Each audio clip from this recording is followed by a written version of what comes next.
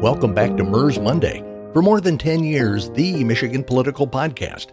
Today, former Wisconsin congressman and Washington, D.C. lobbyist Scott Klug discusses his storytelling podcast, Lost in the Middle, America's Political Orphans.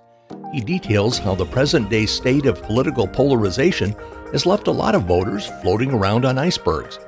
Also, the team is joined by Tom George, a past state senator and Historical Society of Michigan board member.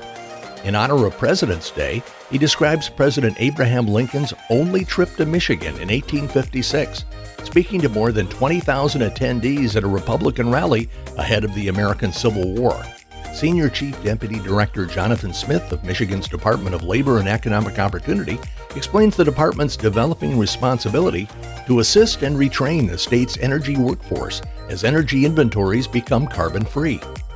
Now here's MIRS podcast host Samantha Schreiber, and for the second segment, MIRS editor Kyle Malin.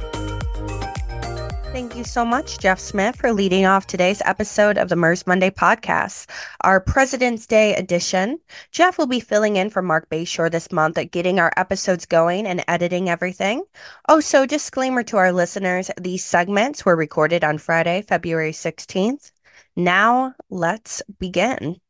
Joining us for today's episode of the MIRS Monday podcast, well, we are actually joined by someone from one of Michigan's fellow Great Lakes states, Wisconsin, and that is former U.S. Rep. Scott Klug, who was a Republican congressional member from Madison, Wisconsin from 1991 through 1998. Now, currently, Scott is both a public affairs director for a large-size law firm, co-chairing a federal public affairs practice, and is additionally the host of his own political podcast, Lost in the Middle, America's Political Orphans. The show ultimately zooms in on one particular number. The 44% of Americans identify as centrist, representing what the show's website would describe as 71 million bewildered, frustrated voters. Hi, Scott. How are you doing today? Good. Thanks for the invitation. No, thank you so much for coming on. I mean, just to kick off our conversation, why did you create your podcast and what exactly is it? Sure. So this all started during the first Kevin McCarthy fiasco, when Kevin first got sworn in or couldn't get sworn in.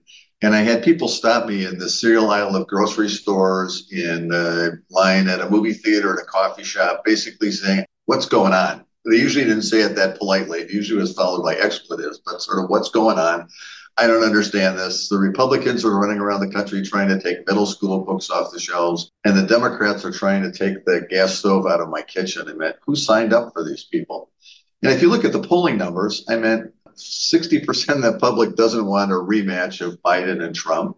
If they turn on the TV or turn on the radio or open their newspapers, what they find is every story essentially focuses on the political extremes. And that's not where most Americans are these days. They're not that way in Wisconsin. They're not that way in Michigan. They're not that way lots of places.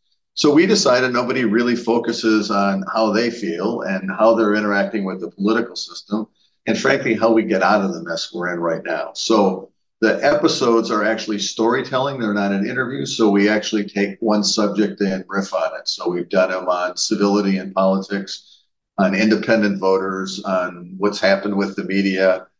We did one on realignment in politics. You know that in Michigan, how things can change just on the state level. It happens on the national level. So it's been a lot of fun, and we've gotten great reception on other shows like yours, and we've also got a lot of feedback from the public who emails us in, and we see it in our subscription. So I want to know a little bit more about you. So you are in Congress, you are a Republican caucus member, and then after you left office, you stayed around in the political ecosystem. Tell me a little bit about your life while in Congress in comparison to your life post-Congress. Sure. Well, so I tell everybody I have the entire axis of evil covered, right? So I spent 12 years as a television reporter, 8 years in Congress, and now almost 20 years as a lobbyist. So if you don't like any of those groups, I'm in trouble even to begin with. So I was in Congress. I actually grew up in Wisconsin, but I worked in television for years around the country and moved back in a familiar story when we had kids and we wanted them to be near grandparents. And like a lot of people, I think folks get riled up about an issue or two, and I was very much a creature of my time. It was the beginning of sort of what became the contract with America that supported term limits, a balanced budget, a lot of government reforms. And I served for 8 years, and I kept to my word as a term limit person and walked away at that point. And then I've stayed active in politics. I still consider myself a Republican, but I'm from the libertarian wing of the Republican Party. And so, in some ways, I'm out of sync with the majority of Republicans these days. But I think most Democrats are out of sync with what passes for Democrats in Washington these days. So, a lot of us are out there floating around in icebergs. When you think about this long time career that you've had in the political ecosystem, and I like to ask a lot about the currency of political polarization. At what point do you vividly remember seeing political polarization and feeling genuinely and deeply uncomfortable? Well, I think it's been a phenomenon of probably the last 6 years, but it's churned around. I mean, if you look, some of the elements I think of the Republican Party today actually grew out of the Tea Party movement, which would have been during President Obama's term in opposition to the Obama healthcare plan. And so I think you've seen over that time a growth of populists in the country, and the populists arguably moved from the Democratic Party more to the Republican Party. I think in part because a lot of traditional Democrats felt disenfranchised, but by the move of the Democrats' elite on the coast, right?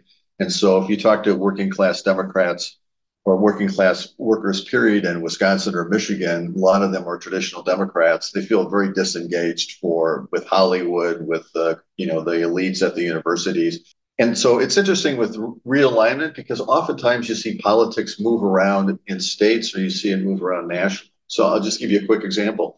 Today, former President George H. Bush, who grew up and whose family had a house on the ocean in Maine for 100 years, could not get elected in his own congressional district.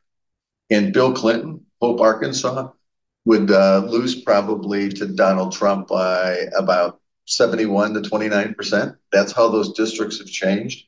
And so politics always continually shift around the country. They shift geographically, but they also shift ideologically, right? So I belong to the Republican Party, and somebody joins my coalition that I don't like, and then I leave and go to another party. And I think the classic shift we see right now demographically is going on with Hispanic voters, where you see a lot of Hispanic voters, in many cases, work blue collar jobs, and they got clobbered during the Biden shutdown over COVID. And so that sort of made them frustrated with the White House. And then they tend to be much more conservative culturally on religious issues and on things like abortion. So the Hispanics are now shifting further right. And you're in the heart of it, where we're talking right now in suburban Detroit, where the suburbs, which at one time were predominantly red, have now shifted and become purple. And so I think one of the things we all have to understand in American politics is nothing's ever steady, nothing ever stays the same. And this populist moment is sort of swelling at the moment. The question is whether it sticks around and has lasting power. I will personally say that one of my favorite things about living in Michigan and also being a journalist in Michigan is being a part of a purple state political ecosystem. And you kind of saw after 2022, when the governor won re-election, when Democrats won the state legislature, there was a lot of national publications making the indication of, oh, is Michigan a blue state now? And I'm like, as a Michigan political reporter, I would never feel comfortable saying that our state was red or blue. I really enjoy our purple nature, and I believe in our purple nature. What are some of your thoughts on our state? Well, I'll talk to Michigan in a second, but let me tell you my personal story. So I grew up in Milwaukee. My mom was an Irish Catholic Democrat and the daughter of a Union Railroad worker. My dad was a German Lutheran Republican Chamber of Commerce Republican. So, needless to say, we didn't talk much about the Immaculate Conception or talk much about politics at my dinner table. But my parents were classic Midwestern ticket splitters.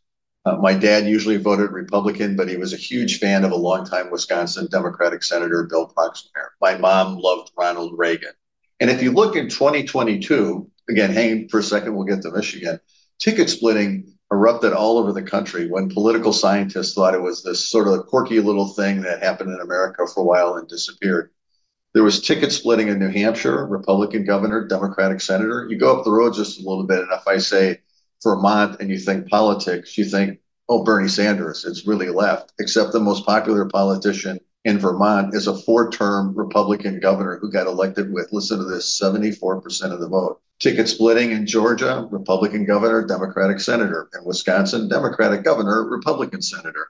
Same thing in Kansas, same thing in Nevada, same thing in Arizona. And so ticket splitting happens a lot in the country. And if you look at the elections coming up, it'll be the classic battleground states around the country. And Michigan's going to be in the heart of it. And you're in Macomb County, right? The home of the Reagan Democrat. And Michigan tilted left last time out. But I don't think there's really any guarantee. I just talked to three voters in Erie, Pennsylvania, and they sort of laugh because Erie's the consummate bellwether area there. I made a mistake of asking one of the guys I interviewed if he was a Philadelphia Eagles fan or a Pittsburgh Steelers fan, and he took great umbrage because Erie County is so far west. It's actually 25 miles from Cleveland, so everybody's a Browns fan in Erie, Pennsylvania. But nobody in Pennsylvania understands Erie County. In fact, the one woman I talked to said everybody thinks we're part of Canada. We're so different than the rest. And so you see these little battleground areas and they shift around constantly. And who knows what's going to be the defining issue, 10 months from now, 11 months from now. It'll change and shift around. And I think if you look again, if you just saw the DNC made some gigantic ad buy, and I'm thinking, here comes the carpet bombing, right? Michigan will get it. Wisconsin will get it. Iowa will get it. Ohio will get it. North Carolina, Georgia, Nevada, Arizona. It's the same 13 or 14 states that tends to define our national elections. And it's that same 13 or 14 states where a very thin slice of purple voters will go back and forth depending upon how the election breaks. I think of all those battleground states, they've all stayed pretty constant. Sometimes they move a little bit one way or the other. And I think Michigan right now, people would paint as a pale blue. But, you look now and Ohio is deeply red, which wasn't. Iowa, which is a battleground state, is now very red. So things just keep changing constantly. But as a reporter, you're going to be in the heart of it, right? And Macomb County and probably 6 or 7 other counties in Michigan will decide where Michigan goes. And that, not unlikely, will decide which way the presidential election goes. I'm so curious. How the heck do you have time for all of this? Because you're a lawyer. You you Now, have don't this insult me. I'm not a lawyer. I just work with a lot of lawyers. but it seems like you're having these very these very politically intimate conversations with people from all throughout the country. How do you make time for that? Well, it's I'm at the heart still a journalist in a lot of ways. I think it's how I approach things, and I've always been very curious. And this has been fun for me to do, and it sort of gets tucked in to my other business hours. But fortunately, you cover the legislature. Sometimes my life in Washington is crazy. Sometimes it's quiet. And in a presidential election year, mostly what happens in Washington, D.C. at this point is posturing, right? Not a lot of substantial stuff gets done. So it's fairly quiet. Here's another one that I think is really interesting and what frustrates people. So if you look at the immigration bill that just fell apart in Washington this week, George W. Bush said when he left office, his greatest regret was the fact that they couldn't get an immigration deal done. That was 15 years ago. And this time, what happens is that the Republicans in the House kill the immigration bill because they want it as a political issue in the fall. If you look at what happened when George Bush was in office, Chuck Schumer, the Democratic majority leader, killed the immigration bill because they wanted it as an election issue in the fall. And I think that's what really frustrates average voters. If the two of us wandered down to a Tim Hortons and found 3 other people at a table and ordered a cup of coffee, we could probably figure out the immigration deal on a napkin. It's not that complicated, right? You want a better, more secure border. You want some kind of pathway for the kids who came here as dreamers. And you have to figure out some way for folks who've been here illegally, who've worked hard, pay taxes. The guys across the street from me fixing the roof a week ago, the mariachi music was blaring while they were up on the roof fixing things. And I was talking to the guys, and they all came from Mexico at one point. I would really like to poke your mind on issues. Why do you think that immigration is such a big issue for Republican primary voters? Even in Michigan, or you're from Wisconsin, us Great Lakes states. Why would voters in our region care so much about immigration when, yeah, we're kind of a border state in Michigan, but it's with Canada? Well, I think people are concerned for two reasons. I think some folks see it as a threat to their jobs. And I think in some cases, a lot of blue collar workers who work at factories worry about low cost laborers coming in and replacing them. Okay, here's a joke, right? Wisconsin's the dairy state, obviously, where we really need and oftentimes use documented and probably undocumented aliens is in the dairy industry because those folks will work hard and they'll actually milk the cows at 5 o'clock in the morning and they have to be milked 5 times a day. So I think one is a threat to jobs. You saw that even with NAFTA, the sense that the American factories would all move south into Mexico. And clearly that happened in some places, but not a lot. The second thing, I think that people really think that we're a nation of immigrants, but we're also a nation of laws, right? And so there's a lot of folks trying to get to the US from Kenya, from Haiti, from Bolivia, from all kinds of places around the country that face economic challenges, but they have to go through a system where they apply for a lottery and then get a visa to come to the United States. And I think people don't think that's fair. And frankly, in the last during the Biden administration, which has just chosen not to enforce some of the rules, the video is just overwhelming and shocking. And I actually think it was smart politics in a big sense for Governor Abbott to make this point with sanctuary cities across the country and say, okay, you're going to talk so smart about what we should be doing in Texas. How about if we send 1,000 immigrants, illegal immigrants to New York and to California and to Chicago and sort of give you an indication of how big this problem is. So I think it's been a big issue in the news. And I think most people, while they're very empathetic and sympathetic to the immigrants and why they're coming here, I think they want it to be an orderly and a lawful fashion. Well, I think one question that I do kind of want to ask about the immigration topic. I mean, when you look at the present day rhetoric around the immigration issue, what is one thing that you really like, and what is one thing you really don't like? Well, actually, let me talk about the language in the first place, because I think one of the things that's interesting to watch in this debate is the language that's used for the undocumented that come across here. A lot of the softer language, usually more on the left, talks about asylum seekers and humanitarian. And the harder stuff will always accentuate illegal immigrants. And it's always around legal issues and law issues. It's just interesting to me that it's been a hot issue now in US politics for the better part of 2 decades. And so while everybody talks about it, nobody in Washington ever really does anything to fix it. And I think those are the kind of issues that drive Americans crazy. Getting back to my podcast, lostmiddle.com, it's what people get frustrated by because they don't want, and they won't ever use the word in terms of the way things get done, compromise. Compromise means that I gave up something to you. What they want is the phrase collaboration, where they want to get things done in an orderly fashion. So that language matters a lot in politics and the way it's used these days, and probably no issue illustrates it more than the border issue these days. I also want to talk about the topic of abortion. I think you see a lot of Democrats wanting that to have a mobilizing impact this coming up election. They want to talk about, the risk, the threat of a federal abortion ban if Democrats are not elected. I mean, that's something that they're investing a lot of money and brain power into. Do you think the conversation about a federal hypothetical abortion ban is that a serious possibility, or is that a political boogeyman? I think it's a political boogeyman. I think the decision by the Supreme Court to send it back to the states really makes it a state by state battle for the most part. And the answer is it's rare that one political party is going to have enough domination to actually force that through one way or the other in Washington. I think this has just become a hot political issue.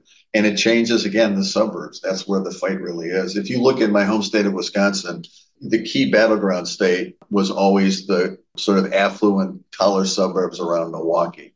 And those have gone from being predominantly red, and folks like Tommy Thompson and Scott Walker were governors, to become deeply purple. And there's two things driving that. One is abortion as an issue, And the second is sort of Trump's language towards women causes problems all across the country. You saw that with independent voters in New Hampshire, for example, even where Trump beat Nikki Haley, there's a big flashing warning sign about the suburbs, I think, that are clearly in play. In my experience when I was in office, and I was a pro-choice Republican, I don't want the government involved in my life or my faith or my bedroom or any place else. It's like, stay away. The smaller, the better, the least intrusive. The government which governs least governs best from my perspective. But even back then, when I talked to folks, you get people on the extremes, right? Pro-life was really hardcore here, and the NARAL approaches, choice people over there, but they were both sort of fanatical about it. Most people just didn't want to talk about it and think about it in a lot of ways. And I think that's still where more Americans are. But I think there's a group now that the decision on Roe versus Wade is their primary reason to vote. But I don't think it's the only reason people vote. It's over all kinds of issues, usually, as you know, which comes down to how people perceive the economy is doing for their house. And I even just wonder because obviously in Michigan, we had the success of Proposal 3 in 2022, enshrining abortion access as a state constitutional right. I wonder, and I've had people ask, are voters going to be thinking about abortion in November 2024 when they vote on some of these federal candidates? I'm a bit hesitant to say, well, I don't know. I'm a reporter, so I'm not going to gamble on any hypotheticals. But I mean, what do you think? I mean, do you think that voters are actually going to be thinking about abortion in November 2024? Yes, but I think it's part of a cafeteria menu, right? For a very small group on one side or the other, it will be the issue. But people think about all kinds of issues when they go to the polls. I mean, they'll think about their kids' education. But as you know, education's got nothing to do with the federal government. Education has to do with the local school board. They'll think about gas taxes and filling up the pump. And are they high or are they low? Do they want to get electric cars? And so they want to, they think the gas prices are crazy. It's polluting the environment. Or people say, I can barely afford my old beater. How am I suddenly going to buy a $45,000 electric car? I don't think single interest voters necessarily determine elections. I think it's one of the ingredients that's in the stew, and it's a stew that particularly matters in purple suburbs more than anything else. So that's sort of my perception on this. But if you listen to our podcast again, lostmiddle.com, one of the trends people don't realize that's going on all around the country is the surge of independent voters. So if you look at Nevada, there are more registered independent voters now than there are Republicans or Democrats. Voters under the age of 30 won't affiliate with either political party. The largest single registration in New Hampshire are unaffiliated, which is basically their word for independence. And I think that's saying a lot about where the politics in the country are heading. And that's why we think the lost political middle is very frustrated over this. They can't understand why things can't get done. And they're so frustrated with the level of animosity. I'm sure a lot of people who are listening to this can probably tell you a story about the fight at the Thanksgiving table where people walked out of the room or have lost buddies they used to play golf with, or they can't play in the tennis group they used to play with them. And the politics have gotten so ugly. And I think people are just frustrated that would like to see the temperature lowered and like to see candidates who actually run for office trying to get something done rather than just throwing pies at each other. Well, as you go on this journey to advocate for the centrist voter, I mean, have you personally lost any friends? No, it's funny. I really don't talk much about politics, which is interesting in that I never felt like I had to convince you that I was right. It's just not in my personality. I'd rather argue about sports. Congratulations on the surge in the Lions. The Packers are coming right behind you, though, next season. Much more passionate about that. And my politics matter to me, but I tend to not engage. A lot of times, because of my background, people will ask questions, and I still get opportunities to talk at schools or, to talk to annual meetings for people or to talk to clients when we're working the hills in Washington and explain how the system works. But in terms of me trying to actively engage, it's my former journalism instinct. I'd rather turn around and ask them questions than to pontificate. Well, I know that we're a little over time. Could I ask you one just overtime question? Absolutely. Because this is something that I was asked when I was talking about our the governor's proposed executive budget for the state on radio, and I was asked because right now in Michigan in the budget making room in our state legislature, there is kind of this noted state of economic stability. But then when you look at individual households, individual kitchen tables, I mean, there's a lot of economic frustrations, a lot of financial grievances about the everyday cost of living. I think my question is like, at what point do we actually see those two worlds merge together? One where you have people in government looking at spending proposals, and then you have the everyday constituent who is just enraged by the current state of their finances. Yeah, well, and they're interrelated, right? I mean, if you look at the upcoming federal budget, we'll spend more on interest on the debt than we'll actually pay on defense right now. And if you look between Social Security, Medicare, defense, and interest on the debt, there's really very little money in Washington to spend on any other programs. So nationally, we're facing a big crisis on the debt. The last time the budget was actually balanced in Washington was when Bill Clinton was president, and it just keeps getting worse with both Republicans and Democrats bearing the responsibility. And I think the one thing that still sticks with people is sticker shock over individual items in grocery stores, how much they've gone up. I like to cook dinner, and a couple of weeks ago went and bought a small beef roast and then suddenly went, whoa, because I usually don't pay attention to how much it was. And for a lot of people who live paycheck to paycheck, that inflation is still taking a bite out of them. It's harder to buy houses if you're a young person. The interest rates have come down, but they've not come down to what it is. I've got 3 boys, 2 of whom have houses, and they were lucky enough to lock stuff in a few years ago. But if you're trying to buy a house now at 6-7% interest rates, it's pretty tough. So I think on a micro level, I still think the inflation is dramatically impacting people's individual budgets. And so while the government in Michigan and elsewhere tends to feel pretty flush right now because tax dollars are up, because everything's up, it's tough on individual households. And I think that's going to still echo through the election this fall. Mm-hmm. I think there's a sense that while the numbers may be the same, I think there's a slice of the American public that thinks the economy was much better under Trump. But people will always say, X, Y, and Z is on the ballot this year. And obviously you'll see them say that the economy is on the budget this year. Is it really, though? I mean, does a politician, does a government official in the current state of political polarization have any real authentic power to control the economy? Well, not an individual official, with the exception of the president, but you can certainly do it where the party in power directs how the money is spent, and they can spend more, they can spend less. And I think the economy, in many ways, is a people's perception of the right track and the wrong track. And the wrong track numbers are very high at this point, which, you and I can argue about what kind of shape the economy is in. But for people on the ground, folks going to the grocery store at the end of the month trying to figure out if they've got the dollars to make it before the next check comes in, the economy is really what drives just about every decision, every election. No, well, thank you so much, Scott Klug of the Lost in the Middle, America's Political Orphans. Do you want to add where our listeners could find your podcast if they're interested? Yeah, absolutely. So you can go to lostmiddle.com and it'll take you to our website, and on it are the podcast episodes that you can listen to just on your computer. If you're a podcast fan, as you hear from everybody say, all the usual places. So we're on Apple and Spotify and all the other major systems. It's a storytelling thing. There are 14 episodes from last September till next September. And we hope they give it a chance and give it a listen. And I really appreciate our chat this morning. No, thank you so much, Scott. I really appreciate having you on, and I hope you have a great day. Thanks.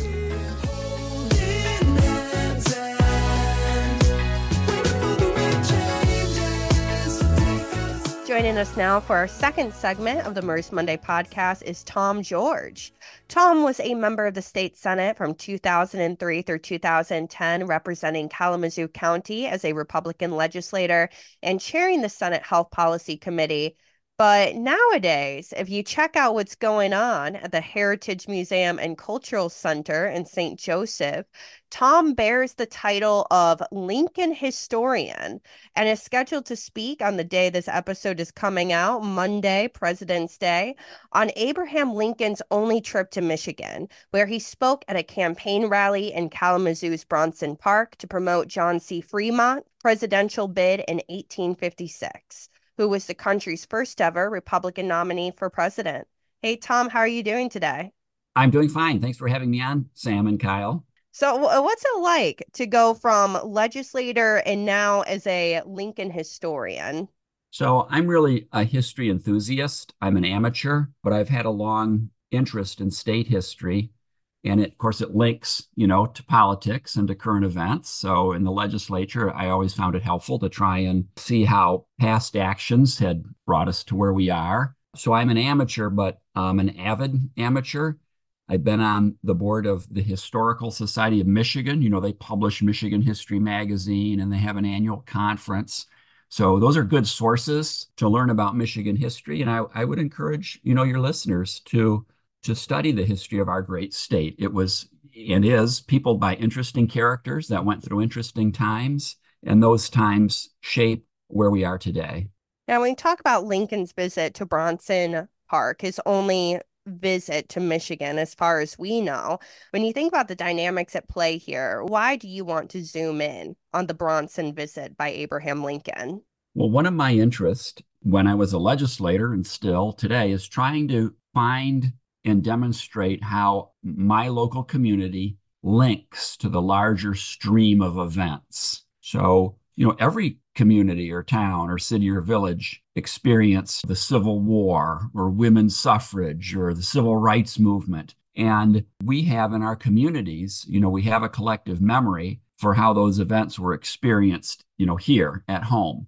So I've always had an interest in that. And when I moved to Kalamazoo, I found a historical marker. It said, Lincoln was here. And so that piqued my interest. And I began, reading all I could about Lincoln's visit to Kalamazoo. Of course, others had studied it.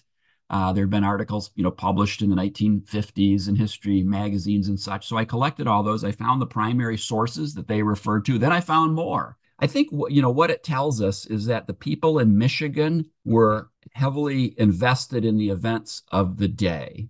And this time when Lincoln came, it was 4 years before he was president, was a very dynamic time in our nation's history where things were evolving rapidly. And one of those themes was the debate over slavery. And that was foremost in this presidential campaign in 1856. So that's what brought Lincoln here, was to be part of a campaign rally for the first Republican presidential candidate, John Fremont, as you mentioned. But the discussion of the day was about slavery and whether it should be allowed to expand into new territories in the North. That was the question then. And this had outraged Michiganders, and they had been so concerned about it that Michiganders from different political stripes, the two main political parties, Democrat and the Whig Party, together with members of the Abolitionist Party, the Liberty Party, they had met 2 years earlier and formed the Republican Party in response. So this was part of a stream of events that would captivate the nation, but several of the important steps along the way are illustrated, here in Michigan and here in my backyard in Kalamazoo.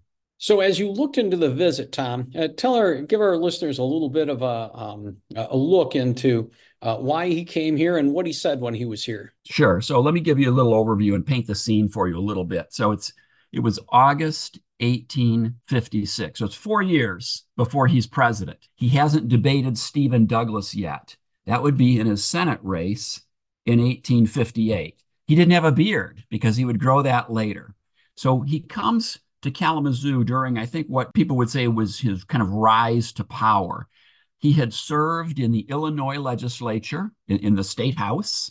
He had served one term in Congress in the 1840s. And then he had left politics and was practicing law full time. But in 1854, when this proposal to allow new states to pick whether they would be slave or free, when that passed Congress, that was the Kansas-Nebraska Act, when that passed Congress and that lit this fire of opposition, he in Illinois, he became re-engaged in politics. And that's when he looked at running for the Senate the first time in 1854. And that's when this new political party formed in Michigan. So then in 1856, this movement had spread to other states. There was a presidential election coming.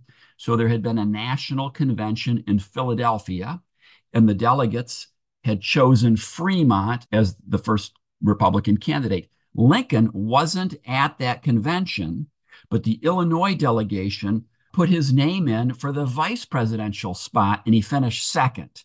So he wasn't at the convention, but this is kind of why his name, would have come up. And of course, Michigan had delegates at the convention from this new Republican Party. And one of them was from Kalamazoo. His name was Hezekiah Wells. He was a judge here and had been the president of the village. Now we call that mayor. So he returned after the convention. He returns to Kalamazoo, and he's enthused about, the Fremont ticket. And so he took it on himself, with some other community leaders to organize this campaign rally, which would take place in Bronson Park. And it was going to occur on a Wednesday, but it was going to be a big rally where he invited lots of speakers. So he would invite Lincoln, and Lincoln would be the only out-of-state speaker who would come. And the other speakers included the other, Republican leaders of the day, like Zachariah Chandler, who would later become one of our U.S. senators, Jacob M. Howard, who was also one of our Civil War senators, and the governor, Kinsley S. Bingham. So Hezekiah Wells invites these speakers, and they make arrangements for trains to be chartered to bring people in. So there are trains from Grand Rapids, from Jackson, are going to bring people to this big rally, and it's a huge event. Kalamazoo was a village of maybe 10,000 people then, and the newspaper accounts of the day say that as many, depending on which one you read, as many as 20 or 30,000 people attended. Hard to imagine, but they said it was the biggest gathering to that day ever in the state. The other interesting thing about the newspaper accounts is, imagine all these people, converging in Kalamazoo. Of course, they're going to be hungry. And so the host had made great preparations for food arrangements, and they had set out, tables with food. And much of the newspaper reporting is talking about the food and the parades and the bands. And the speakers are mentioned, but not really much about what they said. But they do say, Lincoln was there. They mention the other speakers. And one of the diarists who wrote about this talks about he went there and he went to a table and it was filled with food, and he started at one end and he ate his way through. And then he went to listen to the speakers, but he couldn't hear them very well. But then he puts at the end, but Lincoln is the man for me. Now, so one thing I find so interesting. Now, John C. Fremont, he's from California, right? So did he travel to Michigan up from California at this point? No. So he's not at the rally. I should have made that clear. He's not there. He's not there. These are people speaking on his behalf. Who knows where he is. He's not there. These are, surrogates talking about the need to check the spread of slavery, get on the Fremont team, etc. Now, one interesting thing is, for years, it was the details of, what Lincoln said, et cetera, were not known. It was known he was here, but an amateur researcher in the 1930s who was looking for newspaper accounts of the rally, knowing its date, he's looking for newspaper accounts. He was in the Detroit Public Library. His name was Tom Starr, and he was looking for the August 1856 volume of the Detroit Advertiser. So this had been an early Republican paper of the day, and it's had gone out of business. And the bound volumes were on the shelf. In 1856 was missing, and he poked around, and it had fallen behind the others. So he found it, he opened it up, and he found the edition right after August 27th, and there, word for word, was the text of Lincoln's speech. That paper had sent a reporter who, using the shorthand of the day called phonography, had taken notes, and then they had reprinted Lincoln's speech. And there are only two extant copies of that paper, but that's how we have the text of Lincoln's speech. And Tom Starr published it then in the early 1940s. So how long do you think that speech was, just by reading it and having looked at it and having done public speaking yourself? How long do you think he was up there? Yeah, it's probably half an hour-ish. Yeah, wow. It's about a half an hour. And the point was, what was his point that he was trying to make? Slavery? Vote for Fremont. He's your man. He's against the spread of slavery. And you Democrats talk about freedom and stuff, but come on, if that's really what you mean, you should vote for Fremont. He also talks about, there's a couple interesting things. Even then, in 1856, apparently, there were those in the South saying if Fremont won, they would secede. So he addresses that in his speech. So this is 4 years before, he's running. And he says something like, those in the South who are saying, they're going to secede if Fremont wins. Why are they saying that? They want to do that. We're not making them secede. They want this to happen. They want to leave. So it's interesting that he touches on these two themes, slavery and secession. And these would be the two, themes then during his presidency. And of course, he would in a way resolve both. He would win the Civil War to end secession, and then he would sign the Emancipation Proclamation. So who knew all this was coming in 1856? But there are little hints of it in his Kalamazoo speech. Any sense on how the public reacted to it? Not really. The papers were very partisan. Imagine that. And I think it's the Free Press said something like the speakers were all buffoons, and it was all a waste of time. And of course, the Republican papers said, oh, the speakers were great. And so was the food and the bands. And oh, it was wonderful. And there were so many people there. So the accounts have the perspective of the political lens. But I think, you can assume Lincoln was a little more moderate. He was not an abolitionist.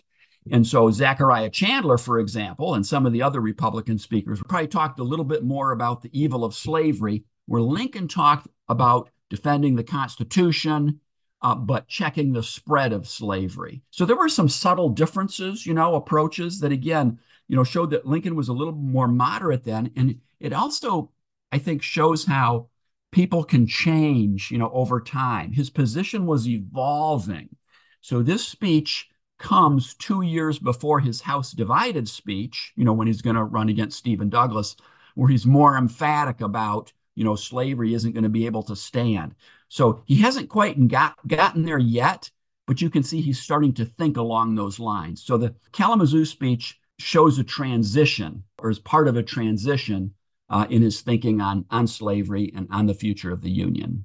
One question I have is, how did one become a political celebrity, a political up-and-coming individual in the pre-Civil War era? We didn't have, the media, of course, was very different. And newspapers were very important, to transmit messages, and the fact that they would even print a whole speech. What paper does that today? I think zero. The printed media was very important. And the ability to write was very important because candidates often wrote letters. The speeches tended to be much longer and more detailed. And they were somewhat the entertainment of the day. Think we didn't have mass media, the sporting events. So these things were also fun things to go to a political rally and, to see all the people. There was a big event. So to answer your question, I think the political class, they were in a way celebrities without having gotten there through some other path. But by being a candidate and speaking and being eloquent and being able to articulate your point or to write, those were sufficient qualifications to make you a good candidate. Tom, why do you think that Abraham Lincoln never did come to Michigan when he was running for president or was president? Right. So it's interesting. You might ask too, how do we know he didn't, come to, how do you know this is the only time he came? So Lincoln has been heavily studied. All of his writings that had been found up until the 1950s were published in a 10-volume set called the Collected Works of Lincoln. So it's kind of the Bible of Lincoln studies. Of course, other things have been found since then, but also the Abraham Lincoln Association in Springfield has compiled what's called the Lincoln Log, or Lincoln Day by Day. So you have the collected works, all his writing, and the Lincoln Log is a calendar of his life showing all his known locations based on his writings or based on, observations or other things. So you can look at a date in the calendar and it'll say, where he was and, he was in court that day and he filed these papers or whatever. So if you go through, the Lincoln Log day by day, you'll only see the one trip to Michigan. Now, he did, remember, serve a term in Congress. And so he did travel to Washington, D.C. and back. He also visited Niagara Falls with Mrs. Lincoln once.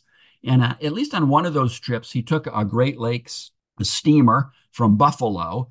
And some have argued that he may have passed through Michigan waters, on his sailing trip. But there's no evidence that he was ever on land, any other time in Michigan. So your question is like, why didn't he?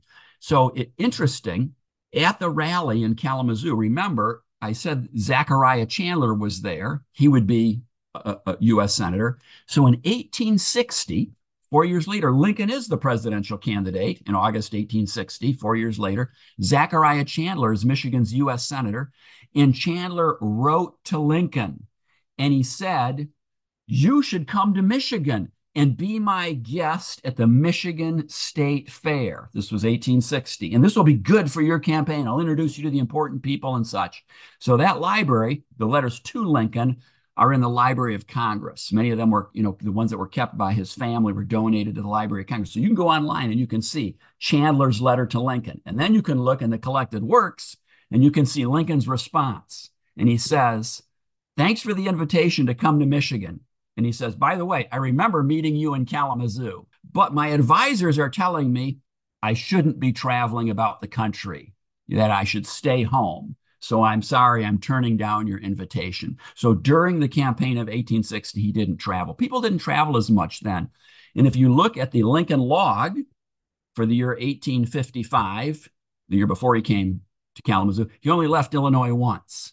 And if you look in 1857, he only left once. And one of those trips was to Cincinnati.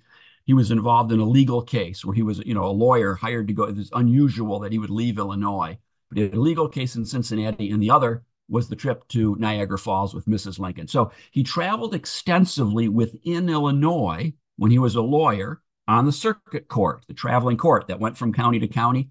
But really, he rarely left Illinois during Were they his worried about adulthood. his safety, you think? Was it a safety issue or was there just no upside to it?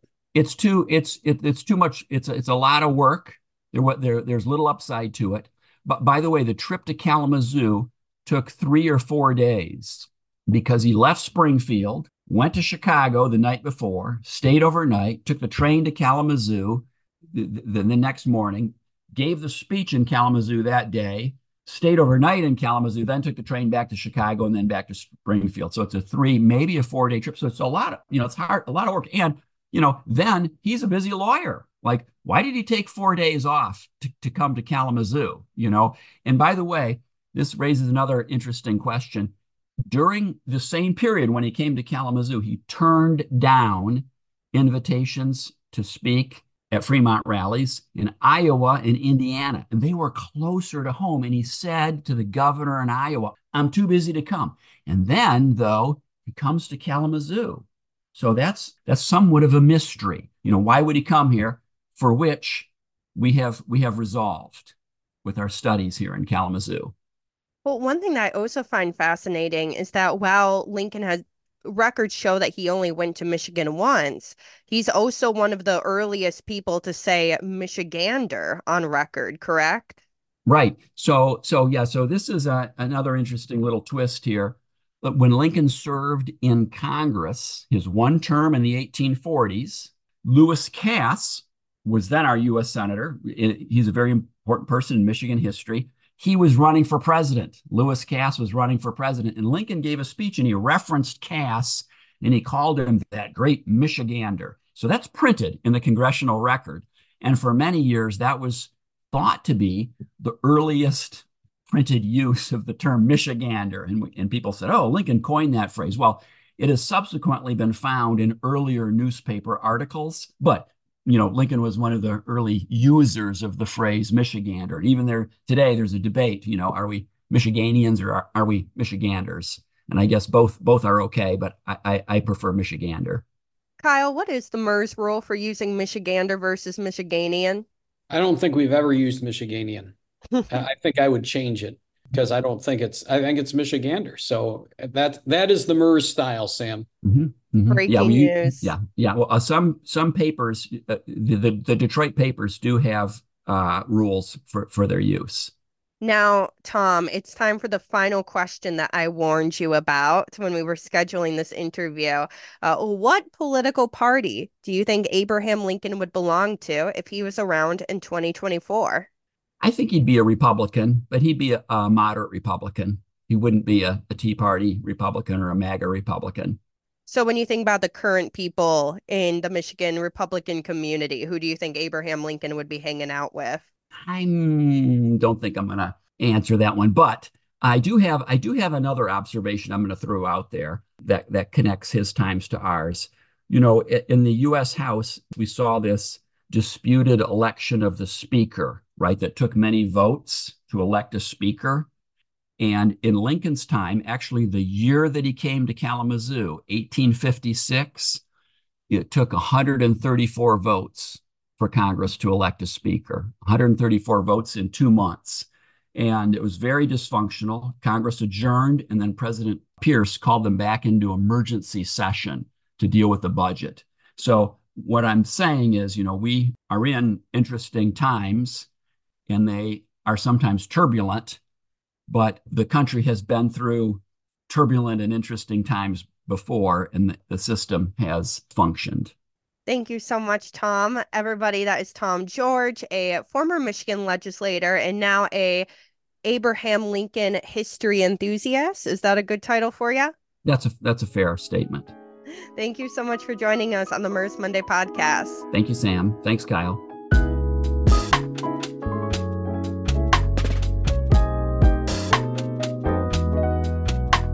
Joining us now for the MIRS Monday podcast is Senior Chief Deputy Director Jonathan Smith for Michigan's Department of Labor and Economic Opportunity, or LEO. There are obviously a lot of different things that the Department of LEO oversees, ranging from housing development to workforce and economic development.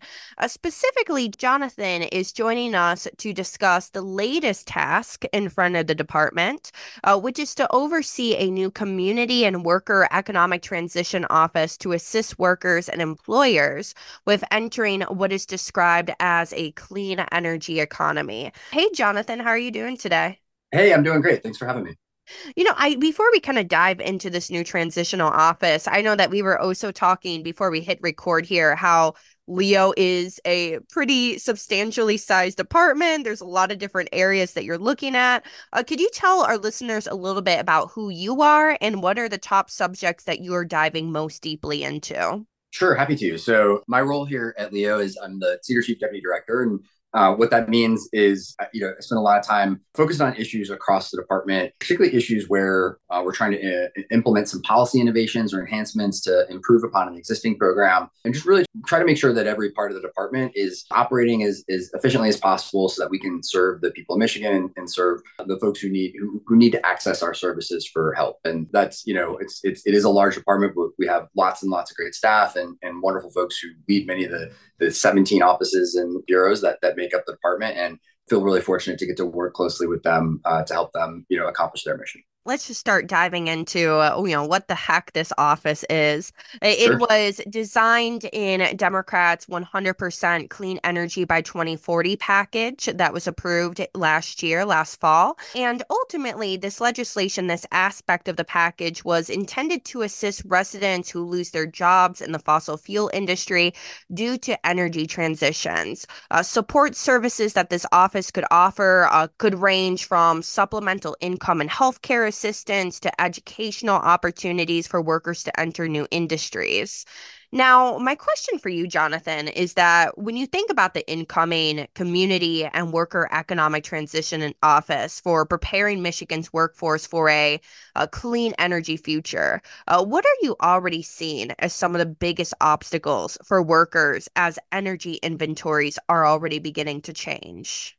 Yeah, that's a really great question. And you're absolutely right to point out that, we have this transition to clean energy, we're already well underway, right? Our auto sector is already beginning to make big investments in batteries and electric vehicles. And in the utility sector, we're seeing the largest utilities and even small utilities around the state already making big investments in things like solar and wind and increased distribution and energy storage capacity. So these are changes that are already underway. And of course, these are global trends, right? I mean, this is happening all over the world. And in Michigan, thanks to this new energy law, which was passed by the legislature, signed by the governor, really has an opportunity to have this timeline help drive a strategy so that we can really benefit from these changes in renewable energy technologies. From a workforce perspective, there's a lot of ways this is going to impact folks. And, in our auto sector, we know that we have a great manufacturing workforce. We have tens of thousands of people all over the state working in production jobs to help make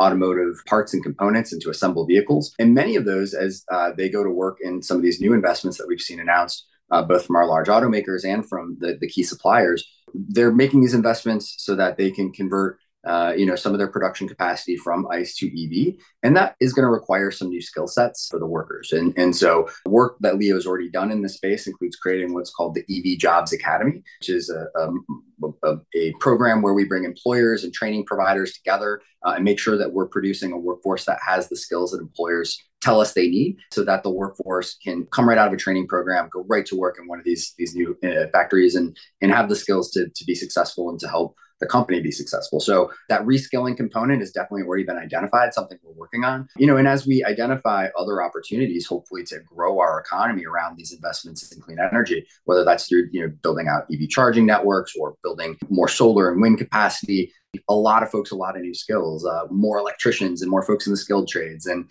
more folks with high-tech manufacturing skills and experience. And so helping make sure that our workforce system is set up to succeed, that our training providers have the right curriculum, and that we're ultimately able to place folks into these jobs in the future. That's a really critical role for the state. The office is going to hopefully play a really important function in terms of making sure that as we're identifying new opportunities and new challenges, that we're helping our workforce partners and we're helping other state agencies that have responsive programming, we're helping them meet the need that we've identified. I feel like this is a question that can get easily tossed into individual and potentially political philosophies. But I mean, what is the definition of clean energy here?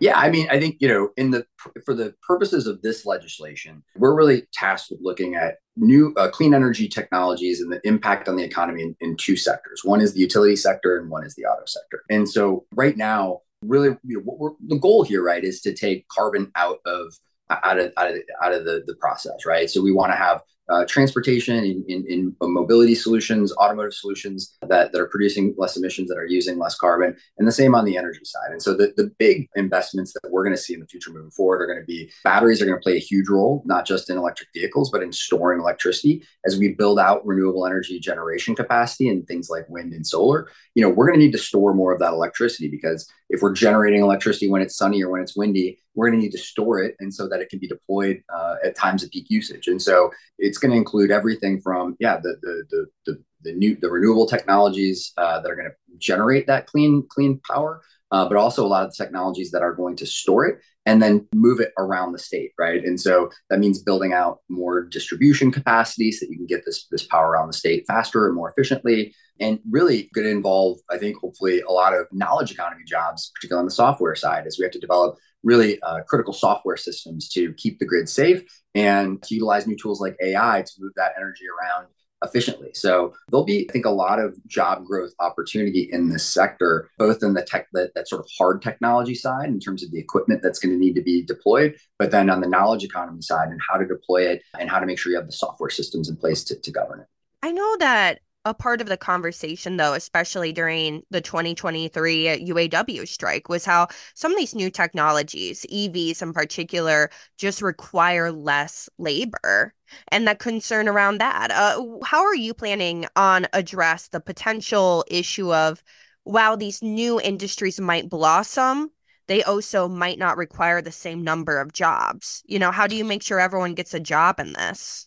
Yeah, no, it's a great question. And folks have started to point out the fact that there may be fewer workers involved in high-tech manufacturing. And again, that's not a new story, right? We've seen increases in automation that have happened in the manufacturing process over the last 30 or 40 years. And so we're really used to seeing this happen in the state of Michigan. And the good news is that can lead to increased productivity. And in the case of increased productivity, that often means higher wages for these workers as the manufacturing process, because it involves these new skills around robotics, those skills are rewarded with higher wages. And so the idea of, fewer people doing more complicated tasks and then earning more money, that can be a really good news story for Michigan. Now, obviously, we need to make sure that is to the greatest extent possible, we're finding opportunities for everybody to have a job and a good quality job in this new future. And one of the, I think, really important things to keep in mind is these transitions are not happening overnight. These transitions are happening over years and decades. And so if you look at the timelines that the automakers have set out or the utilities have set out, what we're really talking about is, transitioning to 50 or 100% of our fleet from ICE to EV in 2030, 2035, 2040 timelines. The same with the clean energy standard going into effect, in 2040. So we have many, many years to prepare. And what that means is we can prepare that workforce for the future jobs through retraining.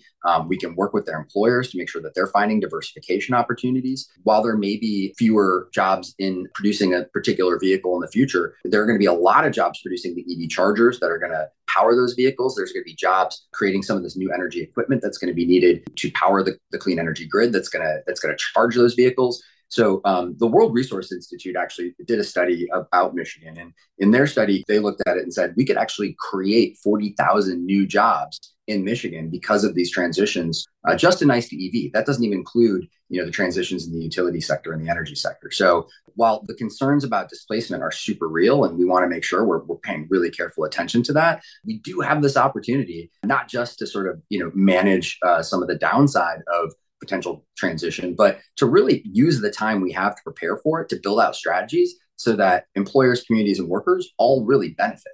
And I apologize to try getting you to place a bet on a future date.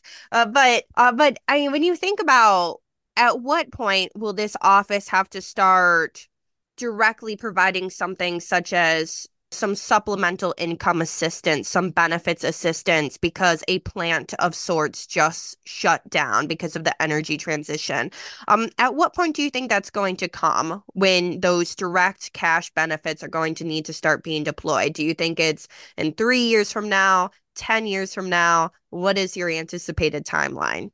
Yeah, it's a great question. I mean, on the utility side, the good news here is that, our utilities have done an amazing job when, they've been decommissioning plants in the past. And if you go and you look at the work they've done when that happens, they are often have a really great community program where they can go in and they can help identify the folks who are ready to retire. And for the folks who aren't, they're able to work with them to find them another opportunity within the utility. They have a strong relationship, oftentimes with their workforce. So, those sort of known and planned closures oftentimes are really great examples of how, the corporation and the community and the workforce can come together and get a good outcome for everybody who's impacted. Definitely in the auto sector in the past, when we've seen closures, they can be less planned and less known in advance. And, you think about the Great Recession, right, where we had a really challenging economic period for the auto industry. And when there were plant closures, it was also often as a result of a business that had fallen on hard times and that, no longer could keep that plant in operation. And so those were, much more chaotic and challenging kind of plant closures to contend with. As we think about, again, this ICE to EV conversion in the auto sector, where we know coming out of, some of the announcements that the big three have made around their investments for the future, both, they're continuing to make investments in ICE production, right? We make a lot of vehicles in Michigan that are ICE vehicles that are very popular. They're high volume pickup trucks and SUVs and the powertrain that goes in them. Those are going to be sold for a long time, right? As we think about a transition to 100% EV that is going to take a decade or more to play out, we're going to continue to sell a lot of those high volume popular vehicles that are made right here in Michigan for a long time. Certainly, there is a possibility that, we may have a plant closure in the auto sector at some point in the next few years. That could be ICE to EV related, but it could be other trends that we've seen impacting that industry for years as well, right? Like automation and global competition and, supply chains moving south. And so the office wants to be prepared to make sure that we are able to come into that community and help in the event that happens. But if you're asking me when I think the real ICE to EV impact will happen in Michigan, I think we have years to prepare for it before we really start to see the product that's made here in Michigan start to get phased out because of that transition. Now, that's so interesting. I'm going to transition to some other subject areas. Specifically, again, like we just said, Leo has obviously become a substantial department overlooking varying programs and subject areas. When you think about the governor's budget proposal, shifting things like Michigan Reconnect and the 60 by 30 program to her new My Leap department, are Leo executives, are you all kind of thankful for this suggested change to have some of its responsibilities and focus areas scaled back? Like, okay, a little bit less of an overhaul of all these things we need to watch. At Leo, we're really proud of the work that we did to stand up the Office of 60 by 30 and to launch the Reconnect program. Makes a lot of sense for the governor to try to align more of that education and post-secondary work around the state into a single department. So totally appreciate that that was a really smart way to combine things. But the work we did, we really cared about, we're really passionate about. So I wouldn't say we're happy, to lose a program because we really enjoyed working on it, but it makes a lot of sense to combine it into this new department. And we have a lot of strong relationships with that department. Obviously, the key staff at the Office of 60 by 30, they're running the key program, are still there and are still close colleagues. And so we would probably say here at Leo, we feel a responsibility to make sure those programs are successful regardless of where they live. And so just because it's in another department doesn't mean that it's necessarily something we don't worry about. Like, our core mission is making sure that the state has the workforce it needs to meet, all the challenges of the economic future and all the opportunities of the economic future. And so we have to make sure that, we're doing whatever we can to support the Office of 60 by 30, to support My Leap, and to make sure that these programs are fully utilized in powerful ways to increase skills and credentials in Michigan, because the responsibility to grow our state's workforce and to make sure that we have the right educational attainment and skills attainment goals, that crosses across every department. So how we organize the work is important. And at the end of the day, what's most important is that we're successful. No, but will this might give some Leo executives another hour of sleep at night? There's a really strong team at 60 by 30, and those folks, they're doing great work whether they're at Leo or My Leap. And so is it one less thing on our to-do list each day? Maybe. But the reality is that such a strong team, and the folks who run that program are so capable that it was certainly no burden for that to be part of Leo. And it'll be obviously exciting to see them be successful at My Leap, but we'll be rooting for their success regardless. So I have two more questions for you, Jonathan. But I mean, when you think about the workers, rather it be through the perspective of this energy transition office, rather it just be Leo overall. I mean, what industries do you think present day Michiganders are really excited about right now? Which ones do you think have the highest level of interest? The great news is I don't actually have to know the exact answer to that question. We have great partners at the Michigan Center for Data and Analytics that produce some really great reports around where the most job growth will be in the state. And I think, a lot of young folks, where they want to go is, what jobs are going to support good wages and where is there going to be a lot of opportunity. And so we continue to see, a lot of opportunity here in the state of Michigan in a variety of sectors. One of the things, though, I'll just say, to bring it back to the transition office, that I think is really exciting, as we think out about building out a new energy economy, and most young people that I talk to, they're really concerned about climate change. They're really concerned about the world that they're inheriting from previous generations.